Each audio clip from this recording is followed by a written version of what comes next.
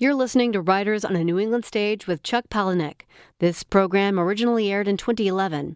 This archive audio is clipped at the beginning. We apologize. I keep expecting to wake up from this beautiful dream. I mean, back before I was married, I had this one girlfriend who was fat. We were both of us fat together, so we got along. That girlfriend, she was always testing us on new diets to lose weight, like eating nothing except pineapple and vinegar, or nothing but green algae from an envelope. And she was suggesting that we take these long walks together until she started to shed the pounds. Her hips just melted away, and you never saw anybody so happy. Even then, I knew that something would wreck it. You know the feeling. When you love somebody, you're happy to see her happy. But I knew my girlfriend was going to dump me because now guys with careers and health insurance, they were getting her on their radar. I remember that she was pretty and funny before, but now that she was getting so skinny, it was obvious that she possessed vast, untapped reserves of self-control and self-discipline way out of my league. And my friends weren't any help because they were all circling, waiting for us to call it quits so they could date her. And then it turned out it wasn't the pineapple or the self-discipline because she found out that she really had cancer. But she slimmed down to wearing a bitchin' hot size 2 just before she died. That's how I know that happiness is like a ticking bomb. And how I met my wife is because I wasn't going to date anybody, not anymore, no way. So I was taking the Amtrak to Seattle.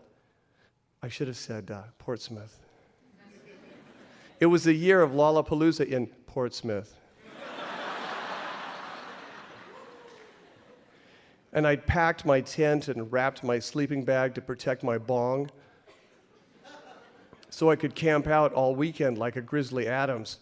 And I walked into the bar car on the train. You know how sometimes you just need to leave the friends and the sobriety behind for a few days? I walked into the bar car, and there's this total stone-cold fox pair of green eyes looking right directly at me. I'm not a monster. I'm not some reality show blimp stuck in a hospital bed eating buckets of fried chicken all day. But I can understand why guys would want to work as guards in women's prisons or maybe concentration camps, where you could just date good-looking prisoners without those babes always saying, "Put a shirt on," and asking, "Do you always have to sweat so much?" But on the train, here's this goddess wearing a Radiohead t-shirt cut off to show her bare middle, and she's wearing Mickey Mouse and Holly Hobby rings around every finger, holding a beer to her beautiful lips, and looking at me down the length of the brown bottle. It's just an ordinary MGD, not some pussy microbrew in a green bottle. Guys like me, we know the score. Unless you're John Belushi or John Candy, no hottie is going to put you in that kind of an eye lock. So right away, I know enough to look away from her in shame. The only reason why a girl like her would talk to me is to break the news that I'm a gross fat pig and I'm blocking her entire view of the ocean. Know your limits, I always say. Aim low and you won't be disappointed.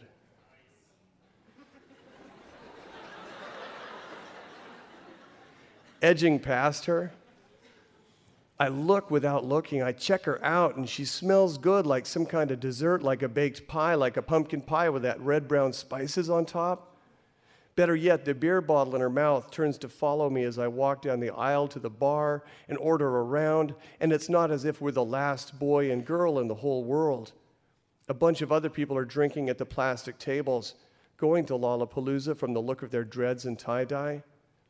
I walk all the way to the most faraway table from her, but this hottie watches me go all the way. You know the feeling when somebody's watching. You can't take one step without stumbling, especially on a moving around train. I go to take a drink as the train turns a corner, and I spill beer down my striped cowboy shirt. I'm pretending to watch the trees going by outside the window, but from a secret agent angle. I'm watching her reflection in the glass, and she's still watching me. The only time she looks away is when she steps up to the bar and gives the bartender some money, and he gives her another beer, and then her reflection is getting bigger and bigger until it's life-sized, and she's standing next to my table, and she says, "Hi," and something else. And I say, "What?" And she points at my cowboy shirt, at the beer spilled there, and she says, "I like your buttons. Shiny." I tuck my chin and look down at the pearl-colored snaps. They're not buttons, they're snaps. But I don't want to scotch this moment. And right from the get-go, I notice that she puts her fingers in her mouth sometimes. Okay, she puts her fingers in her mouth a lot. And she uses a breathy little girl voice with some baby talk words like biscotti instead of spaghetti, and skizzers in place of scissors. But for a regulation hottie, that is just textbook being sexy. She gives me a wink and licks the tip of her tongue around her lips, and with the wet still shining on them, she says, "I'm Britney Spears." She is such a tease. Sure, she's a little loaded, impaired, but by now we're both drinking these little bottles of tequila, and it's not as if we're driving this train. No, she's not Britney Spears, but she is the same caliber of hot. It's clear that she's pulling my pud, but in a good way. And you just need to look at her to know all you need to know. She's such a flirt with her green eyes cutting from side to side or peeking up at me from under her long fluttering eyelashes. And she must be beers and beers ahead of me because she keeps forgetting to end her sentences. And sometimes she points at something speeding by outside the window and she shouts, "A dog!"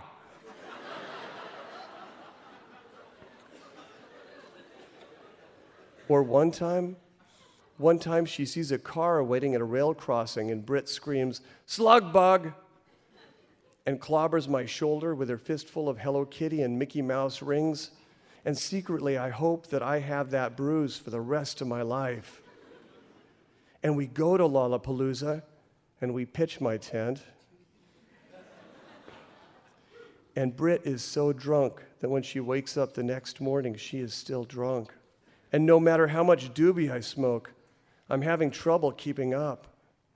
And maybe it's because Britt is so skinny, but she seems to cop a buzz without drinking for hours, like maybe she's getting a contact high from my secondhand smoke. And our whole Lollapalooza is like that kind of beautiful classic romance that you would pay to jerk off to on the internet. But it's happening to me. And we're dating for 6 months, all the way through Christmas, through Britt moving her stuff into my apartment. And I keep expecting Britt to wake up sober one morning. And she still hasn't. We go to eat Thanksgiving at my mom's place, and I have to explain.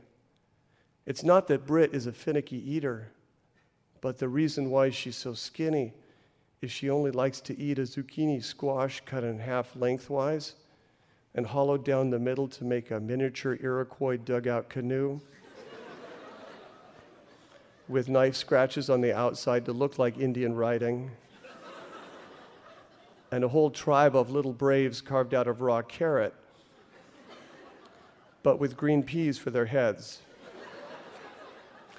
lined up and rowing the war canoe across a dinner plate covered with a thick layer of chocolate syrup. And you'd be surprised how many restaurants don't have that particular item not on their regular menus. So most times Brit has to make it herself, and that takes half a day. And then she has to play with it on the living room carpet for an hour. And that's why she never gains an ounce. You're listening to Chuck Palahniuk from Writers on a New England Stage. He is known for provoking and to some disturbing novels like Fight Club and Choke.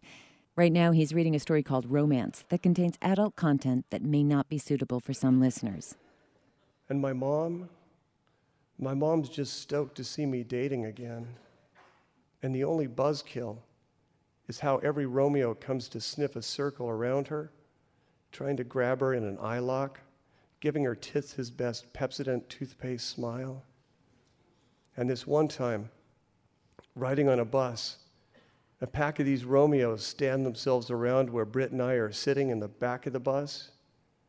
Brit likes to sit on the aisle right over the back wheels so she can see to punch me first when there's a Volkswagen.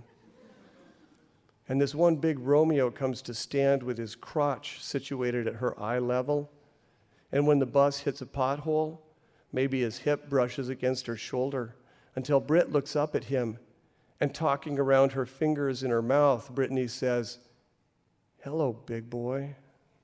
And maybe because she's trying to make me jealous, Brit says to this Romeo, her smoking hot green eyes look at him, and she asks, "Do you want to see a magic trick?" And all the other Romeos perk up with looks that prove that they're all listening. And Brittany takes her fingers out of her mouth, and she slides them down inside the front of her pants. And the back half of our bus gets so quiet, and you can see these Romeos swallow their Adam apples going up and down with all their extra spit. And as fast as clobbering a slug bug, Brittany yanks something out of her pants and she yells, "Magic trick!"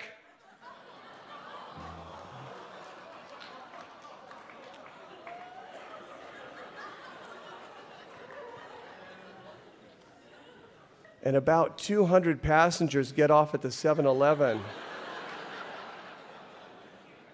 pushing and stampeding off the bus like they all need to buy Slurpees.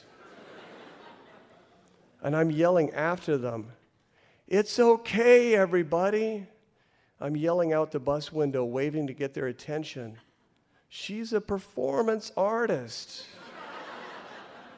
I'm yelling, "She doesn't mean anything by it. It's just some political gender politics statement deal." Even as the bus pulls away with just the two of us left on board, I'm yelling, "She's just a free spirit." And one night I come home from work, and Brit's naked, and she's standing sideways to the bathroom mirror, holding her belly in both hands. And since we met on the train, she's gained a little weight, but it's nothing that a couple weeks of pineapple and vinegar won't fix. And Brittany takes my hand, and she holds my fingers spread against her belly, and she says, "Feel," she says, "I think I ate a baby."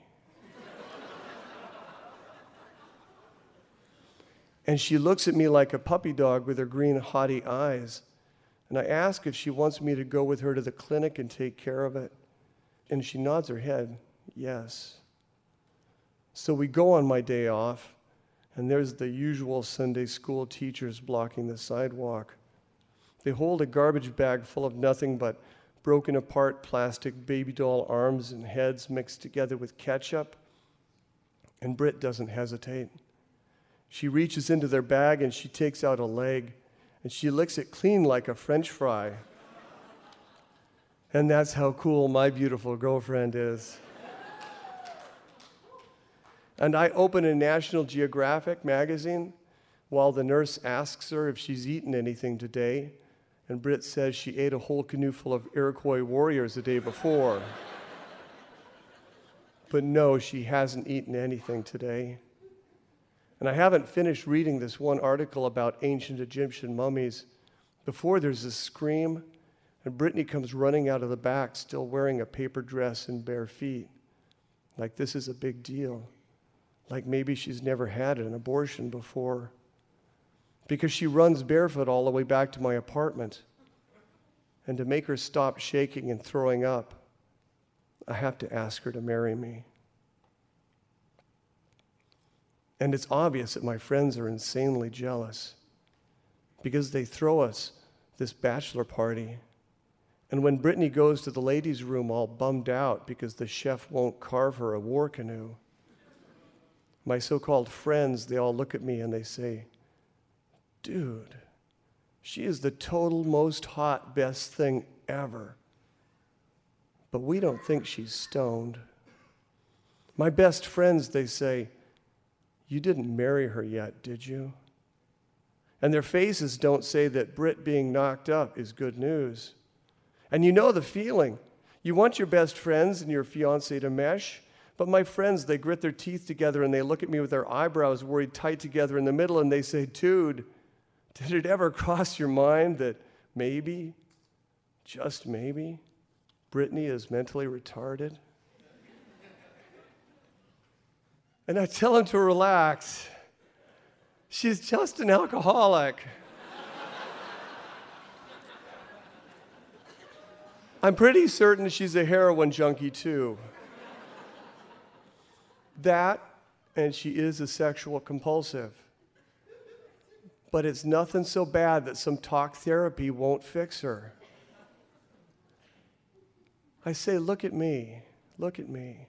I'm fat. Nobody's perfect. It's so obvious they're only bad-mouthing Brittany because they are actually totally Romeo insanely jealous.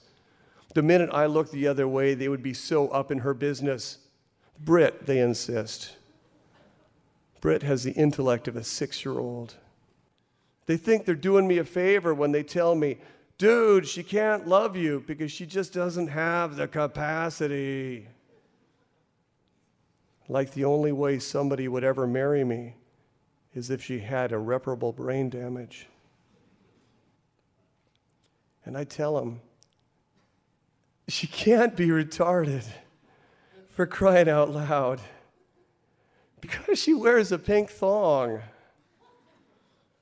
And it's like I told my mom's boyfriend at Thanksgiving, no, Brittany is not a high-functioning anything.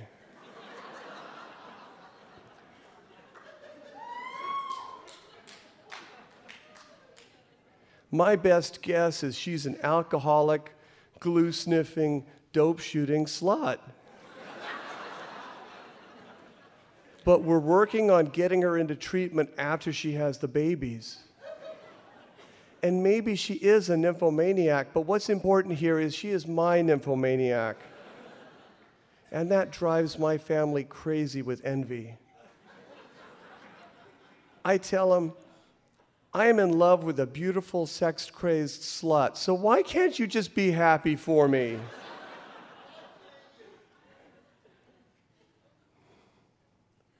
And after all that fuss, there's a lot less people at our wedding than you might expect. And it could be that love makes you prejudiced, but I always thought that Britt was pretty smart. You know the feeling. When you can watch TV together for a whole year and you both never argue over what shows? Seriously, if you knew how much TV we watch every week, then you would call us a happy marriage. And now I have 2 little babies that smell like Thanksgiving pies. And when they're old enough, I'm going to tell my little girls that everybody looks a little crazy if you're looking close enough. And if you can't look that close, then you don't really love them. And all the while, your life goes around, and your life goes around, and your life goes around, and your life goes around, and life goes around, and life is always going around. And if you keep waiting for somebody perfect, you'll never find love. because it's how much you love them is what makes them perfect. And maybe I'm the retarded one, because I keep waking up expecting my happiness to run out, when maybe I should just enjoy it. Being this crazy, in love, happy simply cannot be so easy. And I can't expect such total happiness to last the rest of my life. And there's got to be something wrong with me if I love my wife so much. But for right now, I'm driving home with my new family from the hospital with my beautiful wife sitting next to me and our twin baby girl safe in the back seat. But I'm still worried how happiness this great can't last forever when Brittany screams, "Slug bug!" and her fist clobbers my shoulder so hard I almost crashes into a whole Dairy Queen.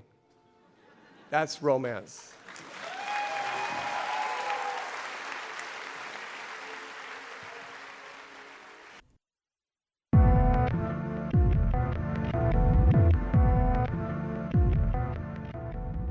This is Word of Mouth from NHPR. I'm Virginia Prescott. Today, Chuck Palahniuk from the Writers on a New England Stage series. His novels are often about or narrated by people cast out by society. They're mostly male, usually self-destructive and violent, and often addicted or slouching toward recovery. His transgressive fiction has touched a nerve among readers, inspiring a rabid following that calls itself the cult. Several hands went up in the audience at the music hall when asked if it was their first author event. Palahniuk has experienced his share of darkness and violence as well, and we'll hear about that. The new book, Damned, is set in hell, where Madison, the plucky, pudgy 13-year-old daughter of narcissistic Hollywood celebrities, lands after overdosing on marijuana. The fiery furnace of Damned is a sluggish bureaucracy, swirling in bodily fluids and menaced by ravenous demons. The damned make internet pornography or work as operators at a call center programmed to disturb people around the world just as they sit down to dinner. I sat down with Chuck to ask him about Damned and included questions submitted by the audience at the music hall in Portsmouth. I asked him how he came up with his vision of hell. When you tour on book tours, big hotels typically have what they call an author's suite. It's a couple rooms, usually with a fireplace and a big bookcase, and they put all the visiting authors in that suite. And part of the ritual is you sign and date a book that goes in that big bookcase. And normally when you check into a hotel room, you like to think that that mattress is a virgin. It's never been with anyone else. But in the author's suite, you know that mattress has been with Paula Deen. It's been with her like 6 times, and the books are dated. So you know that mattress has been with David Sedaris and Paula Deen and Jane Fonda and Lee Childs, and it goes on and on. And there's this part of me that always starts to scour the room for fingernail clippings and Ann Coulter hairs. And when I pull back the sheets in that mattress pad, it's always, you have to wonder, is Nora Roberts the bedwetter? It's like the Shroud of Turin multiplied.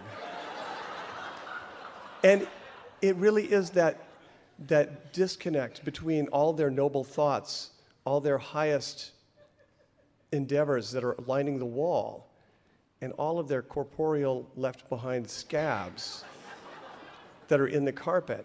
That disconnect between the body and the mind that I find so fascinating. And so hell is all these left-behind little fingernail clippings and scabs and blackheads.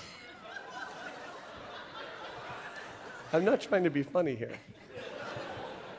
So you get an idea, perhaps, of this vision of hell in Damned, if you haven't read the book yet. Mounds of dandruff that people have to wade through, rivers of vomit and seas of excrement, and scabs, of course. When you write this stuff, do you sort of think, this is really going to gross people out, or is this just all inside your head? Oh, come on, these are people that watch Anthony Bourdain eating whatever. In a way, I always thought that Dante's Inferno was just travel writing. No, it is. It's, Anthony Bourdain goes to hell and eats the insides out of a snake. I mean, that's hell. That's why we watch it.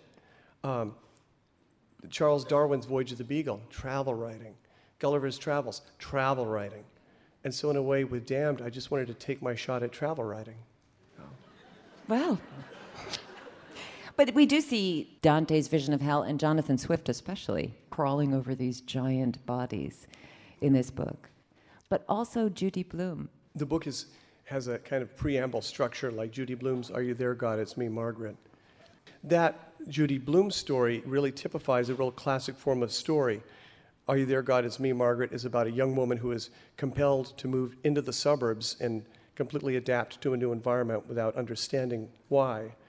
Very much like Shawshank Redemption is a man thrust into prison, not really understanding why, just having to make the best of it. And that's very much what Damned is, a young woman waking up in hell. And so I wanted to use a really classically established form, and in this case, Judy Blume's form. And she is a 13-year-old girl. She's overweight. She's both sort of repelled and fascinated by sex. I'm just wondering how you, somebody who is associated with very muscular male writing in a way, adopted this voice of a 13-year-old, and how you maintained it. Once you kind of create the wardrobe of phrases that a character has, you have a great credibility and you have a great speed in reusing that wardrobe, because most of us have a set group of phrases that we use. What I love is studying what people say when the conversation falls to zero. Where I grew up, people would always say, must be 7 minutes after the hour. Because I was raised Catholic, and it was believed that Christ died at 7 minutes after the hour. So all conversations would fall to silence at 7 minutes after the hour. And Jewish people say, when that conversation fails, they say, another Jewish baby's been born.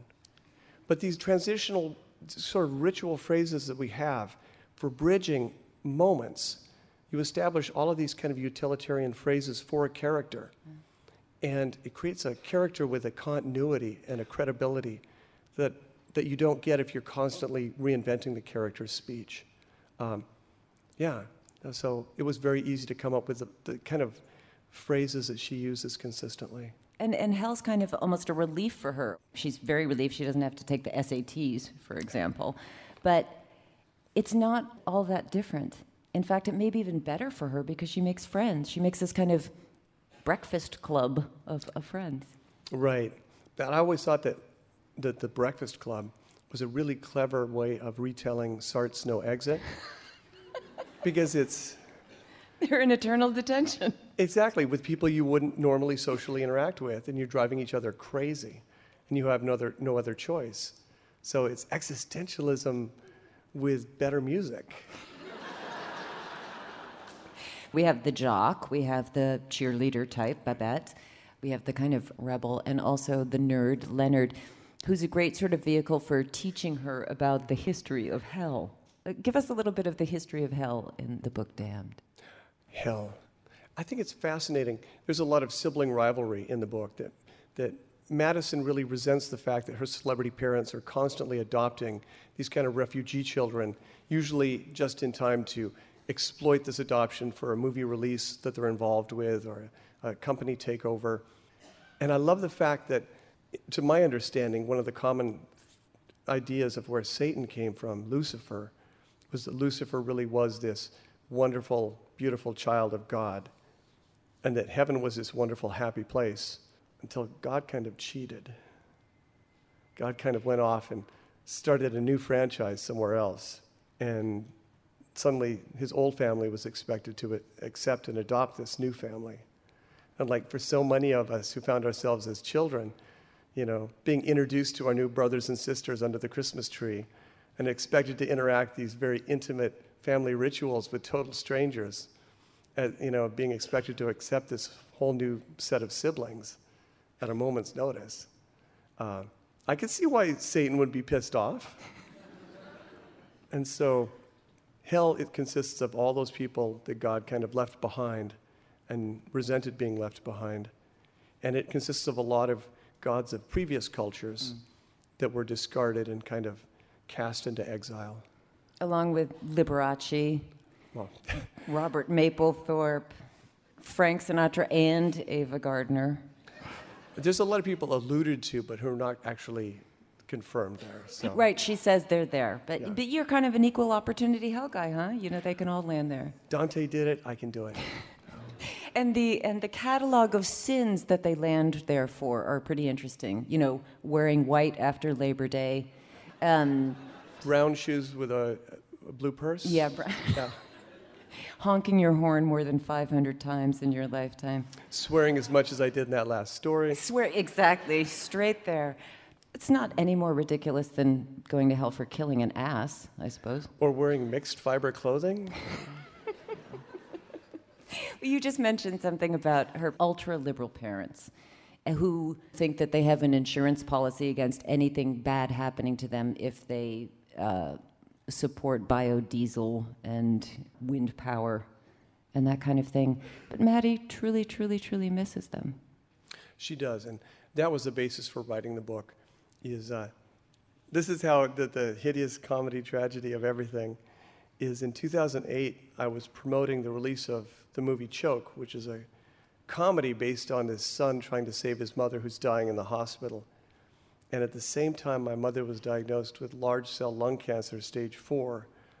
And so I spent the whole year going from gala, white tie movie premiere to chemotherapy lounge, hospital deathbed, to gala premiere, to chemo lounge, to gala premiere, to eventually funeral. And in the last few months of my mother's life, I was writing this book because I knew that my father, who was killed in 99, he was gone, and that very soon that she was going to be gone. And I knew that the grief was going to be overwhelming, but that it wasn't going to be any fun to write a book about a 49-year-old man who missed both of his dead parents. But if I could invert the situation and make it about a dead child, a spunky dead child, a spunky fat dead child, who missed and mourned her parents, but they were still alive on Earth, then I could make it a funny book, and I could have fun writing it, and I could still express my grief, and hopefully people would have a lot more fun reading it.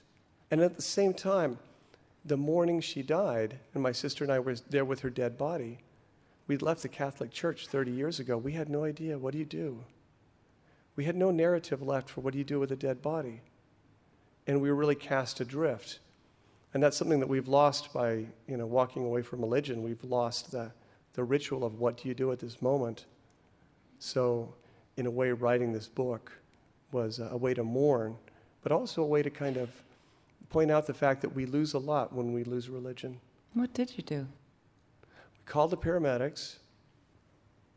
I thought, I should take her Percodan and Vicodin while it's still there. And you know what they do first? Even before they take her out, they take the narcotics. It's state law. I don't know what I cried over more. See, it's better when it's funny.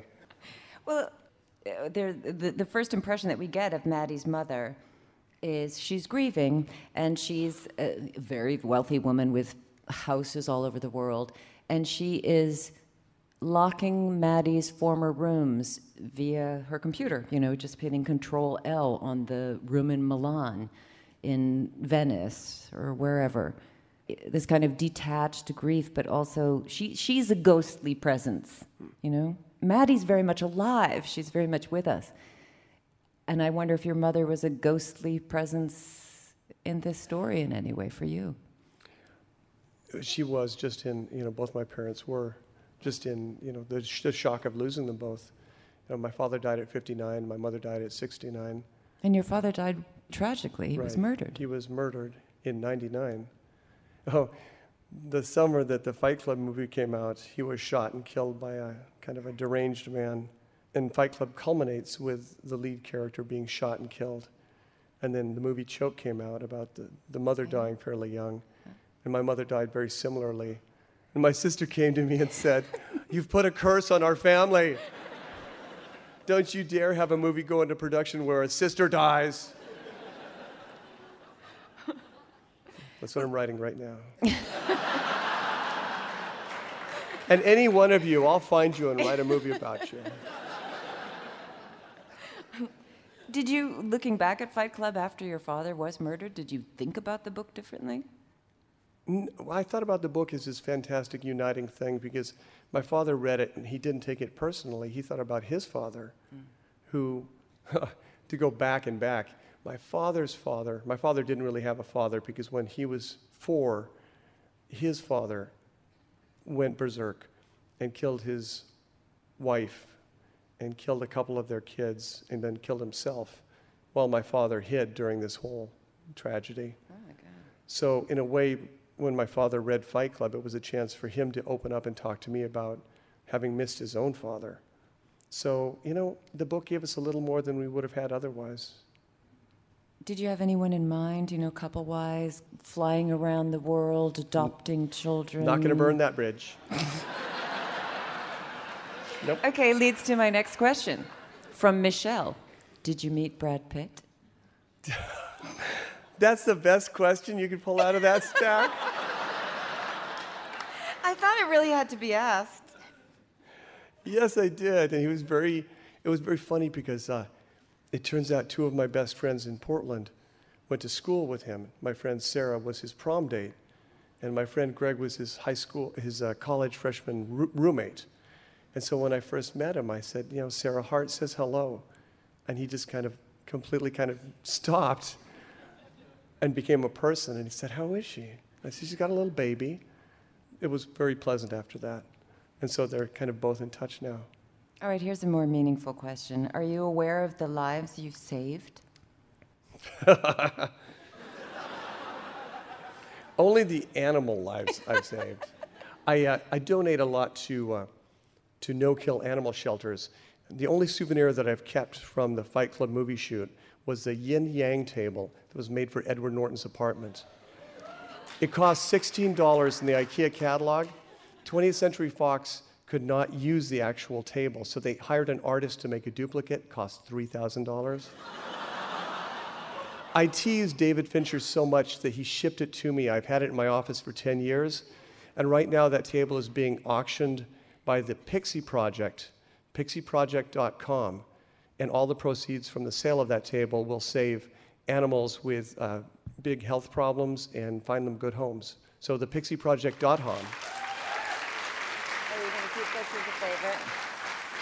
Well, you love little animals and you take care of your mother when she's dying. I mean, you're a tender guy, right? Why characters with so much bravado and aggression? Don't force me to swear more. I think it's much more appealing when a character is doing something kind of dreadful, but for a really noble reason. And most of my books are about people doing these kind of scams to get their emotional needs met. They're pretending to be dying so they can be in a support group among dying people who will hug them and give them the cathartic moment of weeping and make them present to how much of life they actually have. Or they're pretending to choke in restaurants so that strangers will embrace them and they can have these cathartic breakdowns and be resuscitated, be brought back to life, resurrected in front of a whole community of strangers. So my characters really do very despicable things, but for very noble emotional reasons. And I think that's just a really, in an age when you can't really say I love you, because it's kind of hackneyed, it's just a new way of saying I love you, and I want you to love me. What is it with you in recovery groups anyway? I mean, in Fight Club and Choke, I understand that you used to bring people back and forth to recovery groups as a job. Yes, I was a volunteer at a hospice, and because I couldn't do anything else, I was they called it an escort, which sounds sexy. But you're taking dying people to support groups in church basements and then sitting there to take them back. And what I loved about support groups is when I was little and I went to church, everybody got very dressed up and you sat there and you completely controlled your behavior and you presented this self that existed nowhere else in the world except for at St. Patrick's, sitting in that pew, bored out of your mind but proving that you could sit there. And what I loved about support groups and 12-step groups was that they were a place in the world where you could go and present your absolute worst self. You would show up completely strung out or completely in breakdown, and you would confess your worst self. Okay, this week, I was stupid. I was violent. I was profane. I was horrible. And people would hear your worst self, your community of peers, and they would forgive you, and they would accept you back into community, which is what I always thought communion in church was. And so in a way, I think that support groups, 12-step groups, serve the function that church used to serve, where once a week it was your escape valve, your safety valve, where you could go and say, this is how bad I am, and people would still love you. Considering you wrote Fight Club, which more than touched on bringing down the corporations, what do you think of Occupy Wall Street? Asked John. I think that we forget how fantastically isolated people are in this culture if they don't have a job. And when you get out of college, you go from this fantastic cradle of structure and peers. You all live together, and your lives are supported together, and you're all involved in mutual passions. And you will never have it so good in your life. You will never be so connected. And then you get out of college and you find yourself completely cut adrift with no structure and no friends and no advisors and nothing. You are never as alone and frightened as you are at that point in your life. And the same when you're retired. You kind of go back into a similar isolation. So I'm not surprised that it's these two groups who are coming together and finding community. And I think that's a big function of it, is just to be together, just not to be alone in the world right now. That there's a comfort, a kind of church-like thing that happens. And I'm a big advocate of the sociologist Victor Turner. He might be an anthropologist.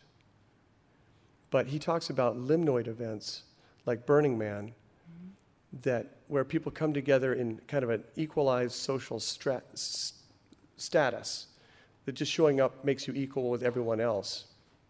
And there's a spirit of communitas, and kind of shared joy. And that the purpose of these limnoid events is, number one, they allowed people to come together, and the most extreme of the people will kind of self-select to get hurt or get arrested and be removed from the culture. And then another smaller group will get a kind of very small release, and they'll go back to their normal lives. But that a portion of these people who come together at limnoid events will discover that they're really gifted leaders, and that this is a fantastic social experiment. This is a really great little laboratory, and that some little experiments from this laboratory can be developed into the institutions of our future, and that this kind of subset of people at limnoid events will rise up and become this new generation of leaders. So that's what I think of Occupy.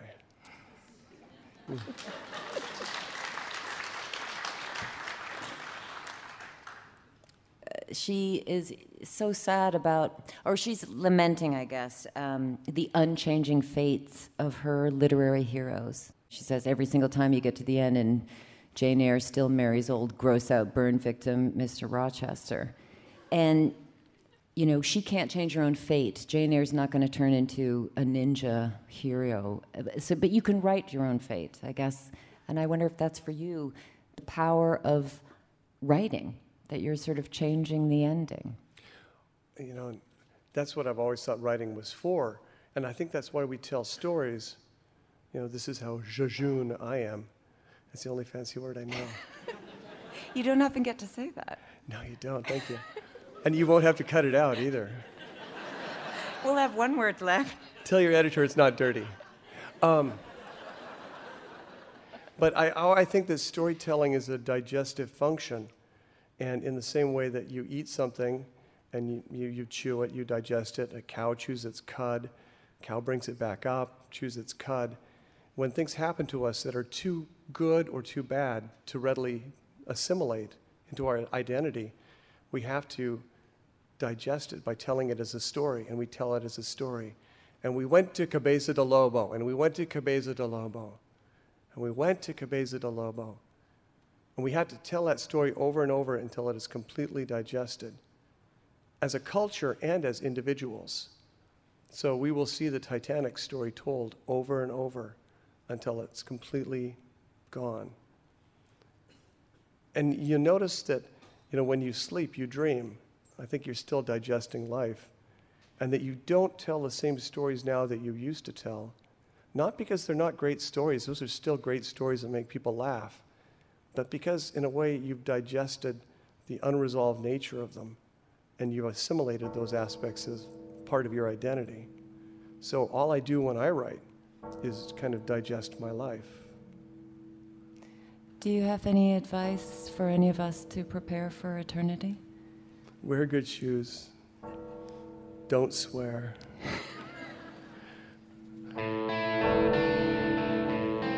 Chuck Palahniuk, thank you so much.